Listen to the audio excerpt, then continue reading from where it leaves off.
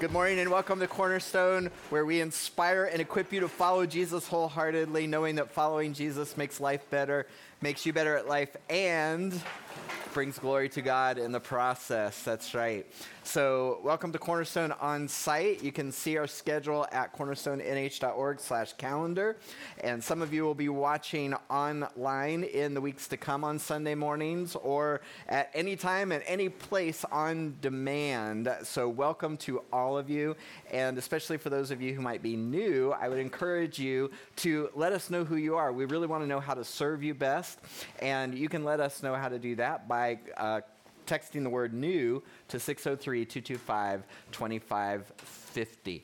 I'm always up for a good Star Wars reference in my messages. And so this week as I was studying and preparing, I was thinking about the opening scenes of the original Star Wars movie. How many of you saw the original Star Wars in the theaters? In the theaters when it first came out. All right, all the old people are raising their hands. Yes, I loved that movie from the time I saw it. I was 9 years old. 9 years old when I saw it for the first time, so you can do the math. And in the opening scene, when you're introduced to Darth Vader, this awesome, scary figure. And the first time you see him choking someone, he's doing it old school with his hands, not with a force choke. And he is looking for the plans to the Death Star. And he asks the rebel who he is holding up and his feet are dangling because he's protesting, the rebel is, that this is just a consular ship on a diplomatic mission. And so Darth Vader says, if this is a consular ship, where is the ambassador? And then he breaks his neck and throws him against the wall and commands that the stormtroopers tear the ship apart and find those plans. Where is the ambassador?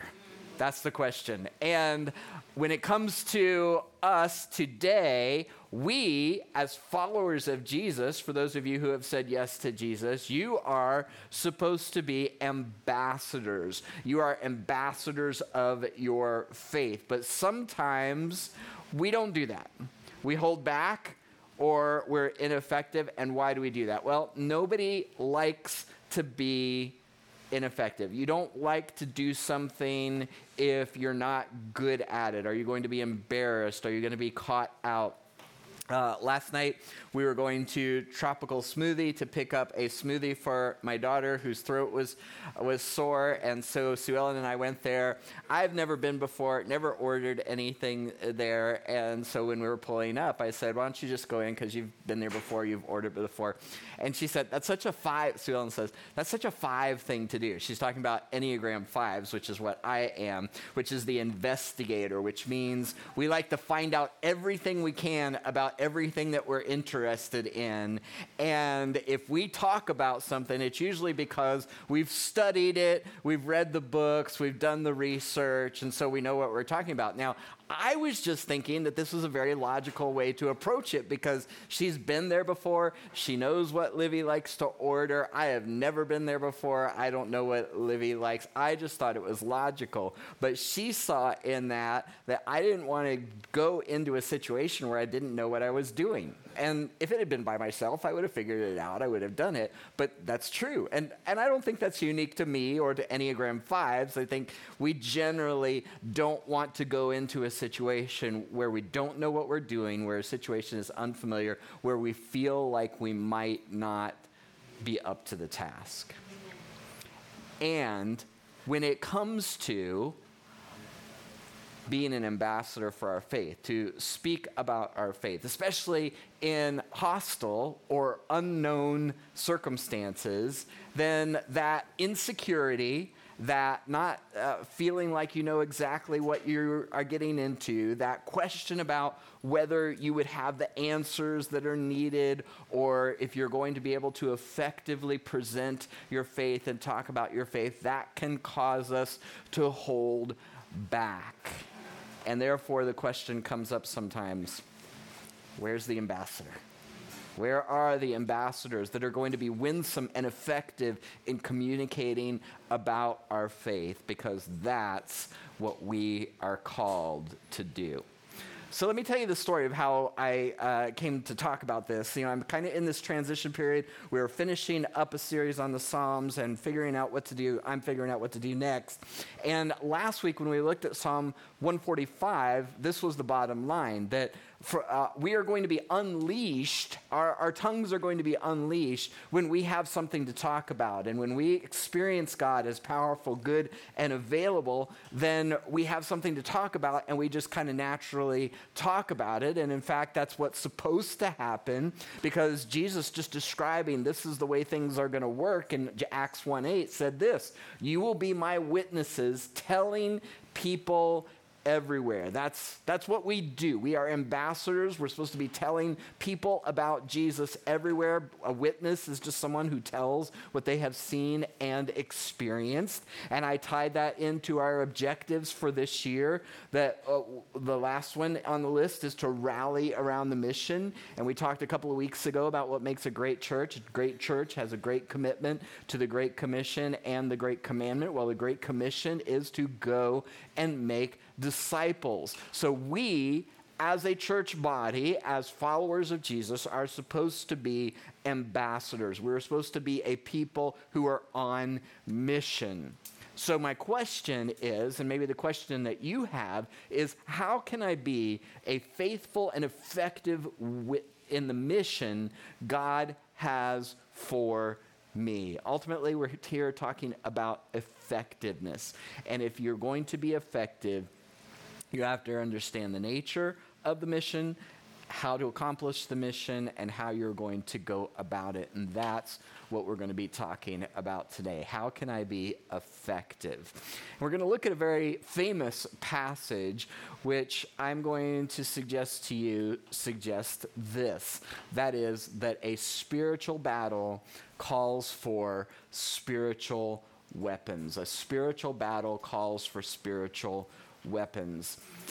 I find that when I encounter difficulty or trouble or trials, my first instinct is to try to do something, to act. And that's not necessarily a bad thing, but if I don't understand the nature of the problem, then I am not going to be able to effectively act in that situation. So this passage that we're talking about is dealing with the nature of the problem, the nature of the struggle that we are in, and that informs our approach and how we determine how we can be effective in it as well. So let's look at it together.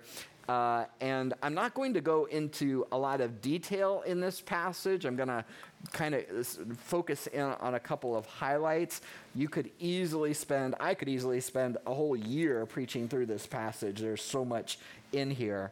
But just listen. I'm going to read the whole thing because I want you to have the big context. This is the well-known passage that talks about the armor of God. It's found in Ephesians chapter 6, beginning at verse 10.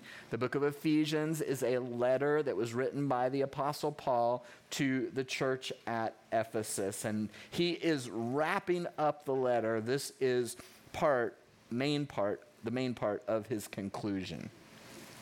This is what it says. A final word. Be strong in the Lord and in the power and in his mighty power. Put on all of God's armor so that you will be able to stand firm against all strategies of the devil. For we are not fighting against flesh and blood enemies, but against evil rulers and authorities of the unseen world, against mighty powers in this dark world, and against evil spirits in the heavenly places. Therefore, put on every piece of God's armor, so you will be able to resist the enemy in the time of evil.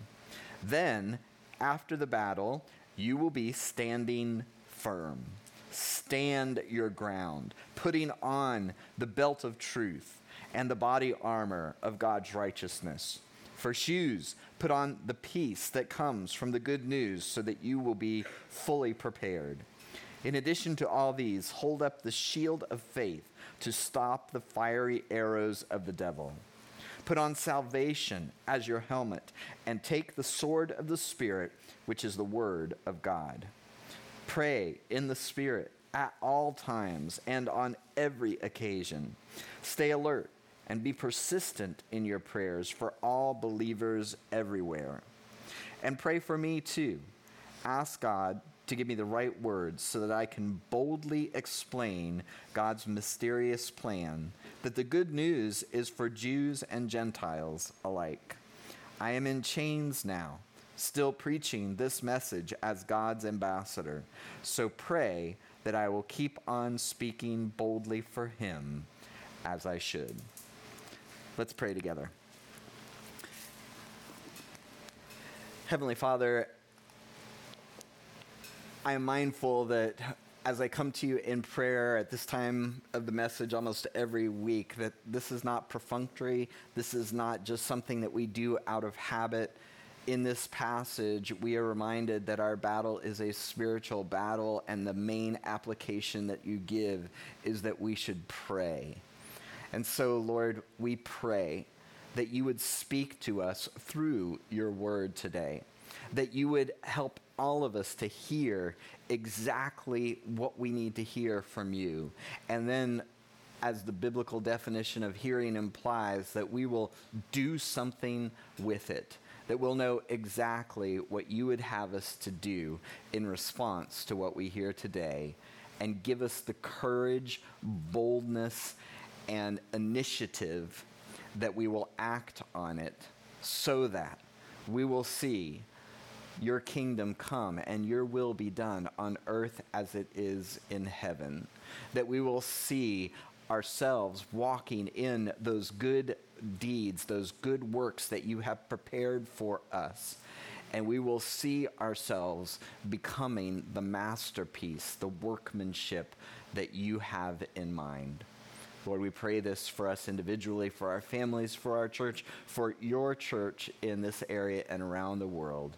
We pray this in Jesus' name. Amen.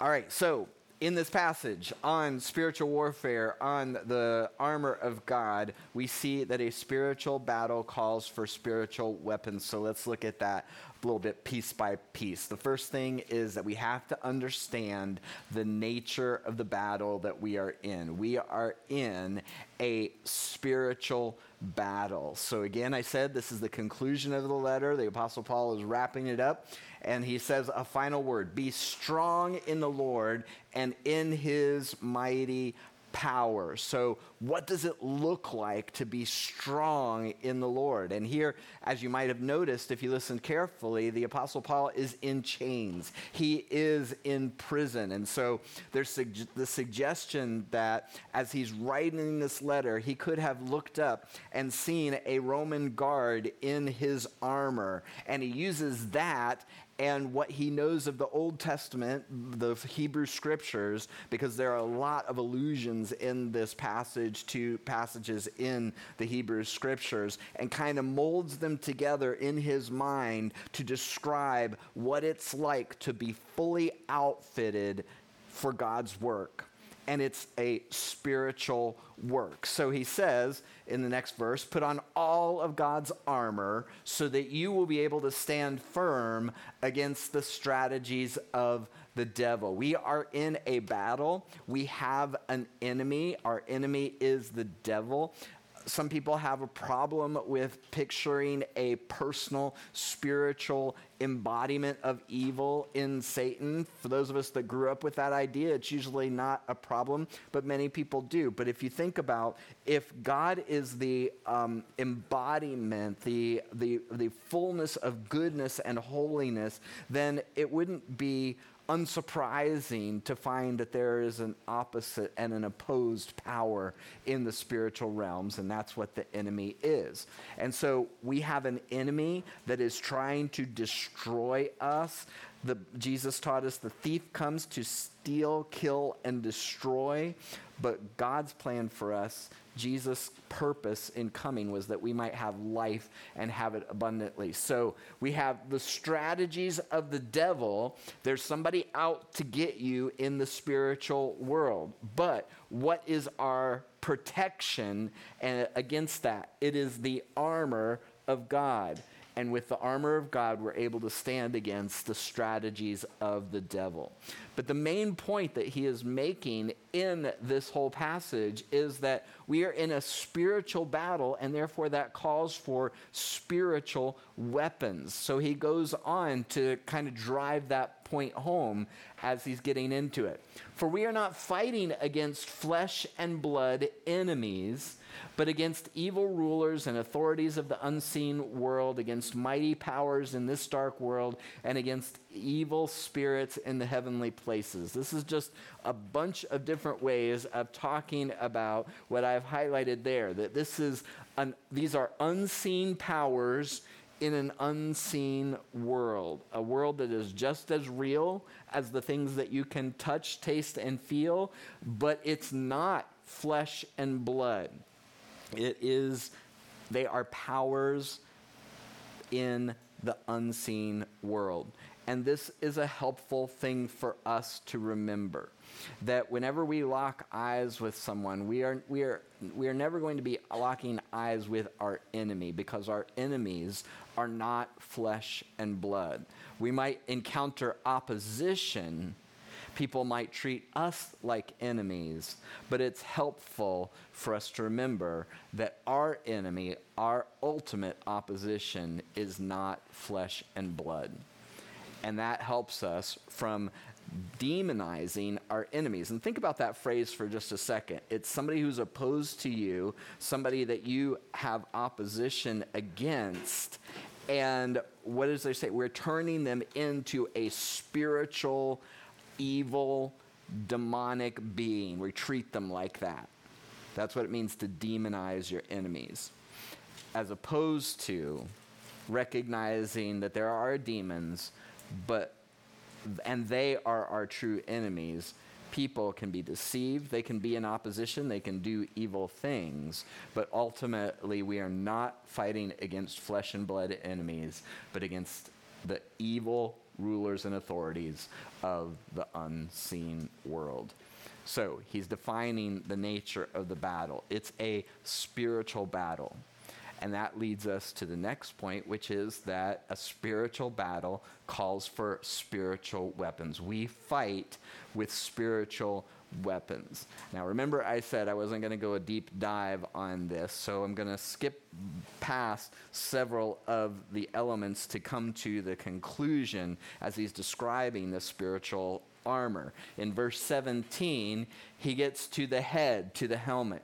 He says, put on salvation as your helmet and take the sword of the Spirit, which is the word of God. So much of what he has been describing is protective armor to this point. And he brings it to the culmination with the helmet, which protects your head, one of the vital parts of your body. And he says salvation acts like a helmet to this important part of your body, that you are rescued, that you are redeemed, you have been adopted and put into God's family, you've been made a citizen of the kingdom of heaven. And because you have been delivered from the kingdom of darkness and put in the kingdom of God, there is protection in that. And then he shifts to the one offensive piece of equipment that he mentions, the sword, which he equates with God's Holy Spirit. God is a Trinity, Father, Son, and Holy Spirit. When a person says yes to Jesus, God comes and resides in that person, in the person of the Holy Spirit, who gives us different desires and a different power. The desire to do God's will and the ability to accomplish it. And the sword of the Spirit, it describes, equates with the Word of God. Now, when we think of the Word of God, we generally think of the Bible, and that's completely legitimate. Often in the scriptures, when it's referring to the Word of God, it's focusing more in on the gospel. Now, the gospel is the core message of the Bible, and therefore, when we talk about the Word of God, we're talking about the gospel. When we're talking about the gospel, we're talking about the Word of God. But that's what he's talking about. He's saying this message about Jesus is your ultimate weapon when it comes to doing battle in our world. When you tell the story and message of Jesus, you are wielding the Word of God in the power of the Spirit, and that's what does damage to the enemy and his hold over people and rescues people from his hold. So, we are describing ultimately a spiritual battle. Because it's a spiritual battle, it calls for spiritual weapons. And because they are spiritual weapons, they are wielded with the power of the Holy Spirit. We fight in the Spirit's power. A spiritual battle calls for spiritual weapons wielded in the power of the Spirit. So, after describing that we have a spiritual battle, that we need weapons and protection that is suited for a spiritual battle, he's then going to make this one application. How do we act? How do we do battle? How do we engage the enemy in this spiritual battle? And in the next verse, he gives this answer. We pray.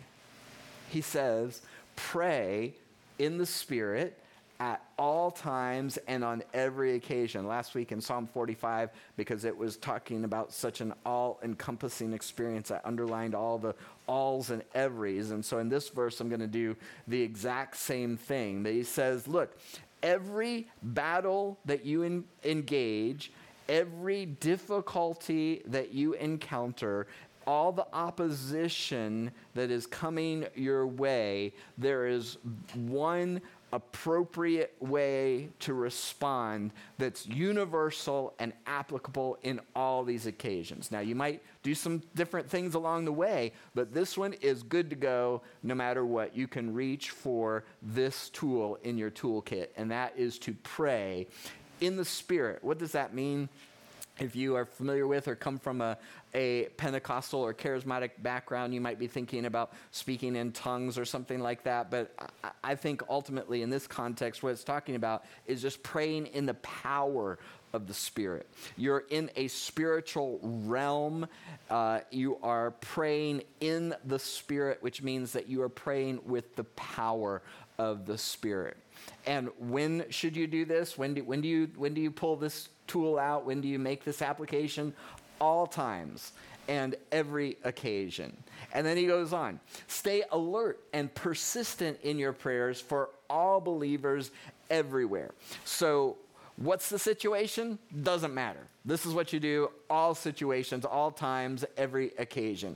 And who should you be praying for and where? Well, how about all believers, all your brothers and sisters everywhere? This is the main application. We're doing spiritual battle, so let's engage in the spiritual battle with the spiritual weapons that God has given us. And how do we do that? We pray. Now, notice what he says there, to stay alert and persistent. Alert. One of my favorite ways of applying this is what I heard when I was doing the study in Experiencing God. When you pray, pay attention to what happens next. If you really expect that God is going to answer your prayers and you are putting out a request, asking for deliverance, asking for insight, asking for direction, then God wants to answer that prayer. So pay attention to what happens next. Even this week, as I was preparing this message, deciding what I was going to pray, what I was going to speak about, I prayed about it, and I immediately after that, what came to mind was an article that I had read based on this passage that highlighted what's actually the third point in today's message. And as I noticed that, I was alert, I prayed, and then I paid attention to what happened next, and then kind of thought about that and followed down that rabbit trail. That's what began and became this message. And I can't tell you how many times that has happened. I pray something and then pause. Pay attention to what happens next. Who comes to mind? What thought comes to mind? What circumstance happens right after that? We believe that God is active and eager to answer your prayers. So when you pray, pay attention to what happens next. And then when it comes to persistence, I love the passage in Luke 18 where Jesus is teaching about prayer. The passage starts out, and the author of the Gospel, Luke, tells us helpfully that the purpose of this parable, this story that Jesus was telling, was that we should always pray and never give up. Always pray and never give up. And then Jesus goes on to tell the story of the unjust judge, where this woman needed deliverance from her oppressors, so she goes to the judge. But this judge is a study in contrast when it comes to God, because unlike God, who is a righteous and good judge, this judge doesn't care about people and doesn't fear God, the scripture tells us. And yet, this woman is coming to him for justice. And when she doesn't get justice the first time, she goes back the second time. And when she doesn't get justice the second time, she goes back the third time. She just constantly is pestering this judge to take her case, to hear her case, and to do something about it. And finally, in the story, the judge says, agreeing with the description of him earlier, I don't care about people and I don't fear God, but this woman is driving me crazy, so I'm going to give her justice. And this is a study in contrast, because Jesus is drawing a comparison in contrast by saying, look, here's a judge that doesn't care about people, doesn't fear God, but even he gave justice to the woman in the end. How much more, then he goes on to say, will God give justice to those who are calling out to him day and night? And then he adds this little postscript. But when the Son of Man returns, will he find faith on the earth? And so I draw the conclusion from that it's much more likely that we will give up, that we will lose heart or lose faith, than that God won't come through. If your prayer hasn't been answered yet, that doesn't mean that God's not listening, that he's not there, that he's not powerful, that he doesn't care. It just might mean it's time to be persistent in your prayers. So that's the application that he makes, to pray in the Spirit, all times, every occasion, alert and persistent for praying for all believers everywhere. And then he pivots, the Apostle Paul does. He's saying, I want you to pray all the time, everywhere, for everybody. And he says, but pray also for me too. I've encouraged you to pray. I've told you you're in a spiritual battle, so it only makes sense to fight in the spiritual realm with spiritual tools, weapons, and in the power of the Spirit. And since you're going to be doing that, here's what I'd like for you to pray for me. Now just think about this for a second. If you had the opportunity to have the entire church praying diligently and fervently for you all the time, constantly knocking on the gates of heaven on your behalf, what would you be praying for? What would you ask them to pray for? Here's what the Apostle Paul prays. He asked that they would pray for three things specifically related to his ministry. This is what this article that I told you about earlier was about. It was how to pray for your pastor. And so as a pastor and as someone who has the responsibility and privilege of speaking God's word to you every week, I would welcome your praying this for me.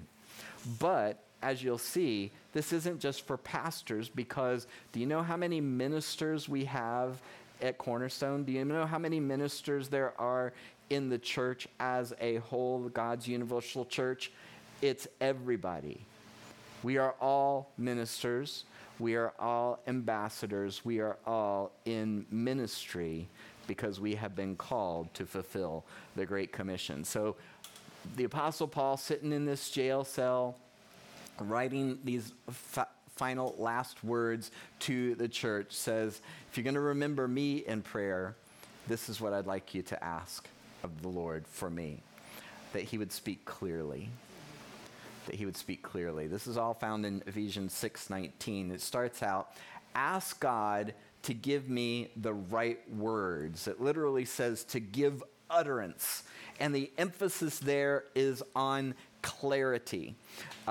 This is one of my main aims. This is why I always have one bottom line, and why I always say, give you basically usually one word to tell you what we are talking about today, because as the famous preaching pastor, teacher, I think it was Hayden Robinson, said, a mist in the pulpit becomes a fog in the pews, right? That's how it works. A mist in the pulpit becomes a fog in the pews. So we need to speak clearly.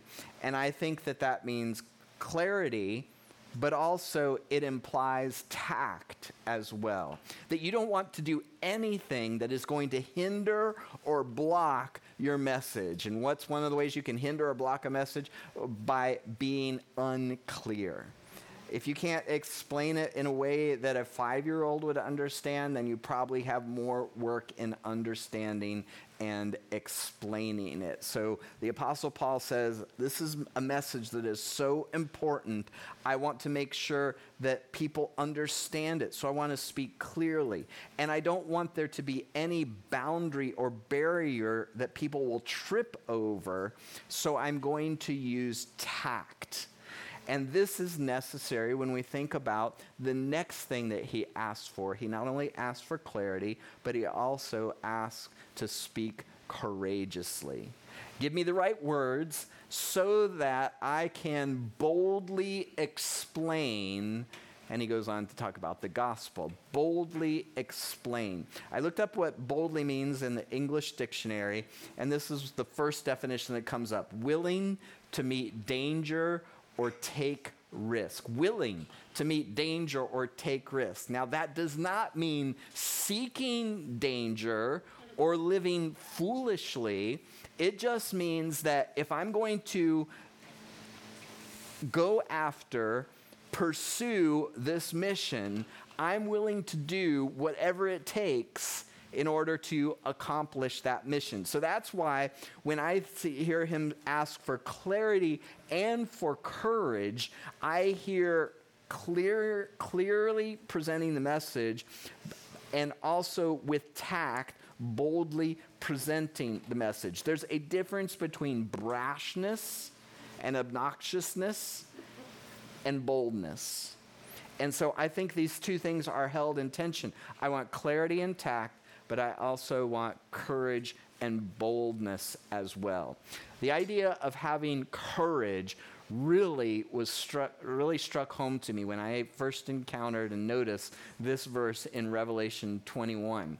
In Revelation 21:8, it's describing the end of all things. It's the apocalypse. There's a lot more to explain about that, but this is what it says.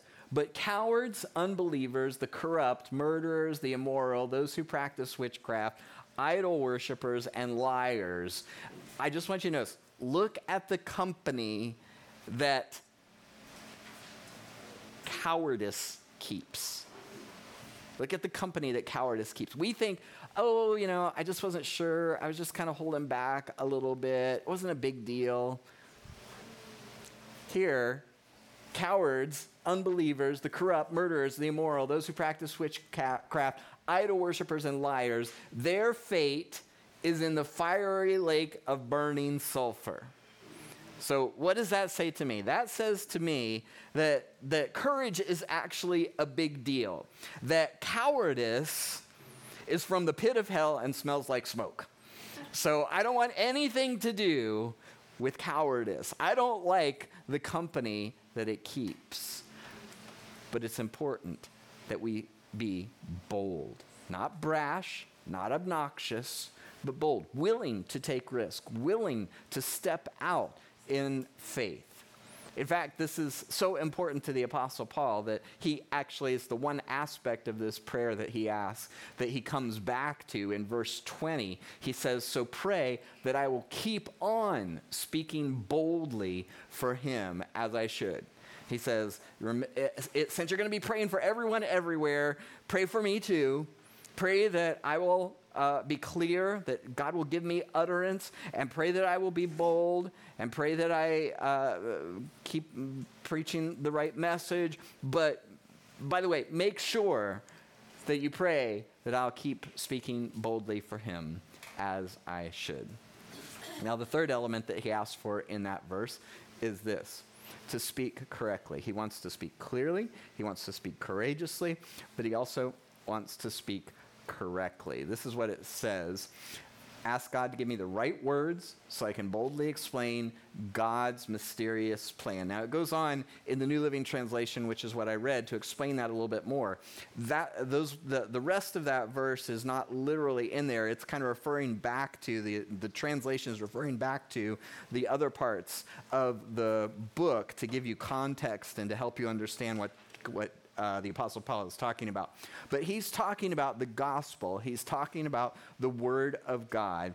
And he's saying, I want to be clear. I want to be bold. But what I'm going to be clear and bold about is not my agenda, not a political agenda, not a church agenda, but God's agenda found in the gospel. And so he refers to it as the mystery, or the mystery of God, or God's mysterious plan.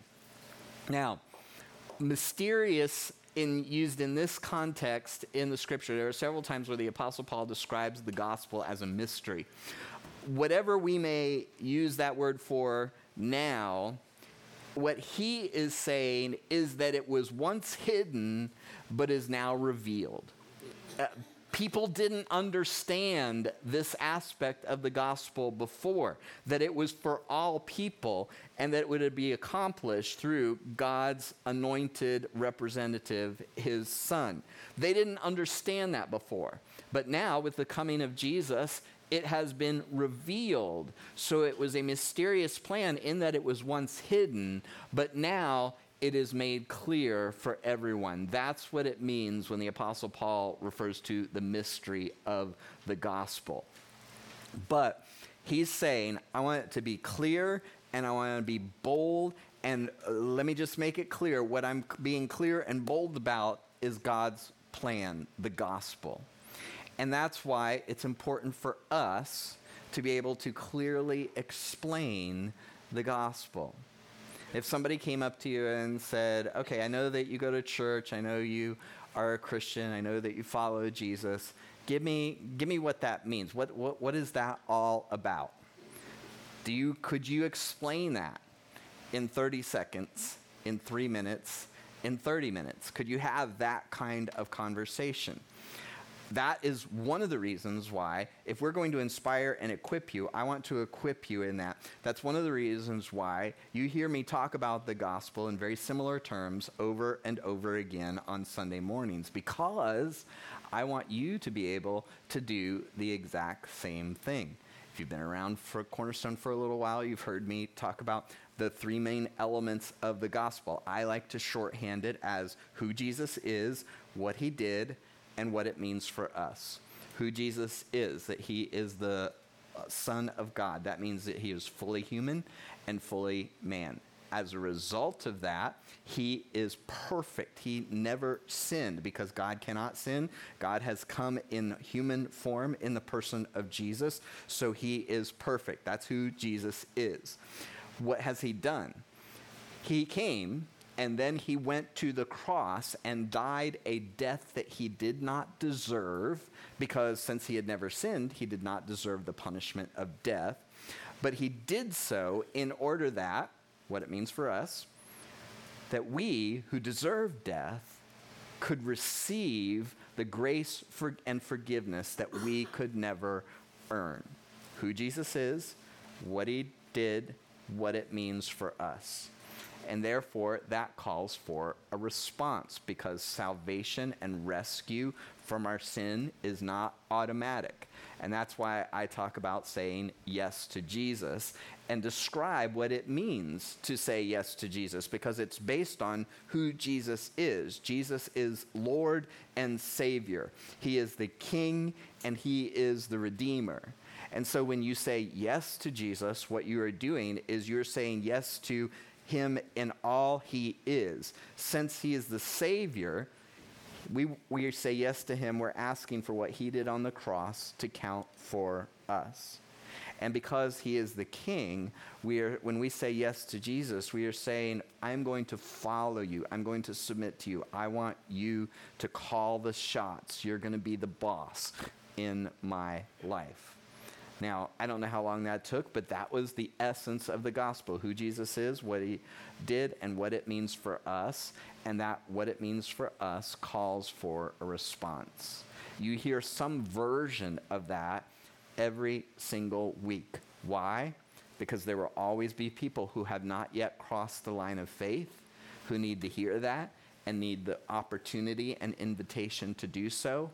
But also because I'm equipping you so that when you have an opportunity to have a spiritual conversation, you have the words, you have the outline, you've heard it so much that you should be able to give some version of that clearly and boldly and correctly, telling the message of the gospel. Because you, like the Apostle Paul, are an ambassador. In fact, he goes on to say this in verse 20. I'm in chains now, still preaching this message. Even though I am chained, the message is not chained. Even though I am in prison, the message is going everywhere, because I'm still proclaiming it. I'm still getting it out. I am still fulfilling my mission as an ambassador or a representative of God's kingdom to the world. Now, is this just for the Apostle Paul because he's an apostle, because he had a special mission from God? No, this is for all of us. And although I didn't put it in your growth guides, I'm going to read to you an extended passage from 2 Corinthians, where the Apostle Paul, writing to another church, the one in Corinth, is going back to this idea of what it means to be an ambassador. And this is one of my favorite passages in all of Scripture. It's so succinct. It so perfectly describes the gospel. It so clearly tells us what our responsibility and response to the gospel should be. Starts out this way in 2 Corinthians chapter 5, verse 17. What's this? This gospel, this story, this message that has been entrusted to us. This means that anyone who belongs to Christ has become a new person. Your past is history. And now God is writing a new ending to your story. The old life is gone, a new life has begun. And all of this is a gift from God.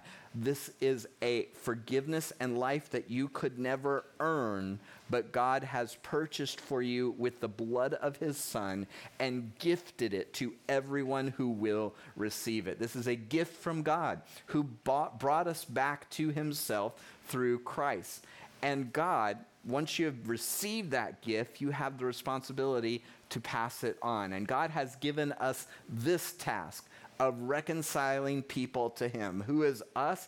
He's talking primarily and firstly about himself, the Apostle Paul, and his companions. But I think he's drawing a wider circle and saying, if you're a follower of Jesus, you are an ambassador of the kingdom of God. This is our job. This is our mission. God has given us this task of reconciling people to him. And so he succinctly describes the gospel. For God was in Christ reconciling the world to himself, no longer counting people's sins against them. And he gave us, he emphasizes again, this wonderful message of reconciliation. You have a treasure, the gift of God's power and the ability to change lives, to see lives changed, God working his power through you. He has given us this wonderful message of reconciliation. So we, all of us, are Christ's ambassadors. God is making his appeal through us. Do you wonder how your friends and family are going to hear God's message? Or do you wonder what God's plan is for making things right in a broken world? God is making his appeal through us. We speak for Christ when we plead, come back to God. For God made Christ, who never sinned. See, you hear all the elements of the gospel that I was talking about earlier? To be the offering for our sin, so that we could be made right with God through Christ. That's the message. That's the gospel. That is our mission. So how we are fighting a spiritual battle? How do we do it? We fight it in the spiritual realm with spiritual tools, empowered by the Spirit. And what's the one application that the Apostle Paul comes back to in that passage in Ephesians? It's this. So pray. Pray. So pray. So pray that I will keep speaking boldly for him as I should. Pray for me. Pray in the Spirit at all times and in all occasions for all believers everywhere. Pray. If we're going to be effective in our mission, we are going to have to understand that it is a spiritual battle that calls for spiritual weapons. So now we're going to come to the practical aspect, where I just kind of give you a little bit of clear, hopefully, direction about how you can apply what you've heard today so that it makes an immediate difference in your life, so that your life will be better and you will be better at life because you have been here today. Next time you encounter difficulty, opposition, a struggle, or a battle, what was the Apostle Paul's application? It was to pray. How about if the first thing that you did was not try to finagle something, not make a call, not try to talk somebody into or out of something, not see if you can throw money at a situation, not see if you can intervene and make things better? What if before you did any of that, maybe you'll do some of that, but what if your first instinct every time was to pray, to recognize, oh, this isn't about them. This is about what's going on in the unseen realm. So I need to get busy on my knees before God in prayer. That's my first instinct. I'll do some of that other stuff maybe, but what if that was my first instinct? How about when you encounter opposition? And we defined anger before many times as an agenda that is blocked. When you see somebody who is blocking your agenda, and it might be a good agenda, a holy agenda, but that person is in the way, rather than frustration, hatred, bitterness building up towards that person, what if you lift up your eyes and say, ultimately, this isn't about them. There's a spiritual battle going on, so what do I need to do? I need to pray. That needs to be my first thing. And I don't have love for that person, but God loves them. And so I'm going to pray that God will love that person through me, because I don't have it within me. I can't pull myself by my own bootstraps. I'm not wearing boots and they don't have straps. But you love that person. And so you can love that person through me. I'm going to pray. What if when you need direction, rather than searching online or buying another book, you turned your attention to the unseen realm and said, God, I'm stuck. I don't know what to do, but my eyes are on you. I'm going to pray. What if that was our first and only instinct, was to pray? Additionally, this ties in very nicely with what's coming up on our calendar, does it not? We have the Restore New England event that's coming up. And it's actually two parts. I've emphasized the prayer part, which happens on Friday night, but there's also a training part. Do you want to get good at talking about your faith, starting spiritual conversations, answering objections, just all of that kind of stuff? There's actually going to be training about that on Saturday morning. So this is October the 14th. That evening, I would love it if everybody who considers themselves a part of Cornerstone as a church would show up here that night, 6:30.